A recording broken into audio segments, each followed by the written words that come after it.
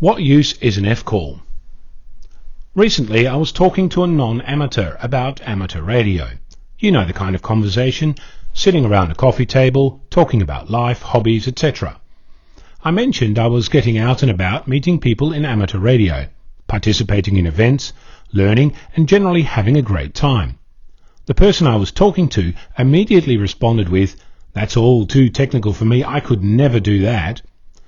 And thus began a conversation that went for an hour or so on how radio works, what wavelength and frequency were, how sound is transmitted, how an antenna works, how you get a license, how much it costs, and many of the mechanics related to our hobby. At no point did we talk about ohms or impedance or electronics as such.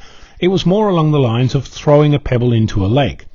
But at the end of the discussion there was a great deal of demystification that had taken place. It has taken a little while for me to realize, but the demystification is what hooked me in the first place.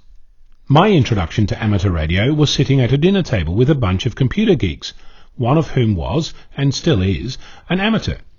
I'll protect her identity. She knows who she is. Hi.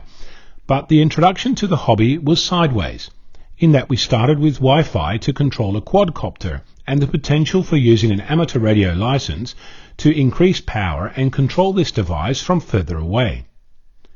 The quadcopter Wi-Fi project is still in the back of my mind, and I must stress that I'm not investigated in any way bands, power, etc.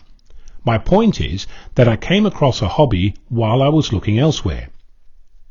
I know that some feel that our hobby is in decline, that the average age of amateurs is increasing. But I'd like to point out that we as a society are getting more and more technology in our lives, more and more exposure to ideas and inventions that have a basis in amateur radio, more and more accessible to more and more people. Our hobby isn't in decline. It's easy to talk to other amateurs. It's hard work talking to the rest of the world. Navel gazing is less work than standing up and looking around. I'd encourage you to consider other groups you're a member of, be it sailing, caravanning, computers, golf or fishing.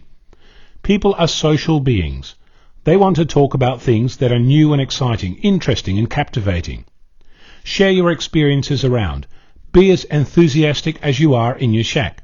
Share the twinkle in your eye. You might be surprised.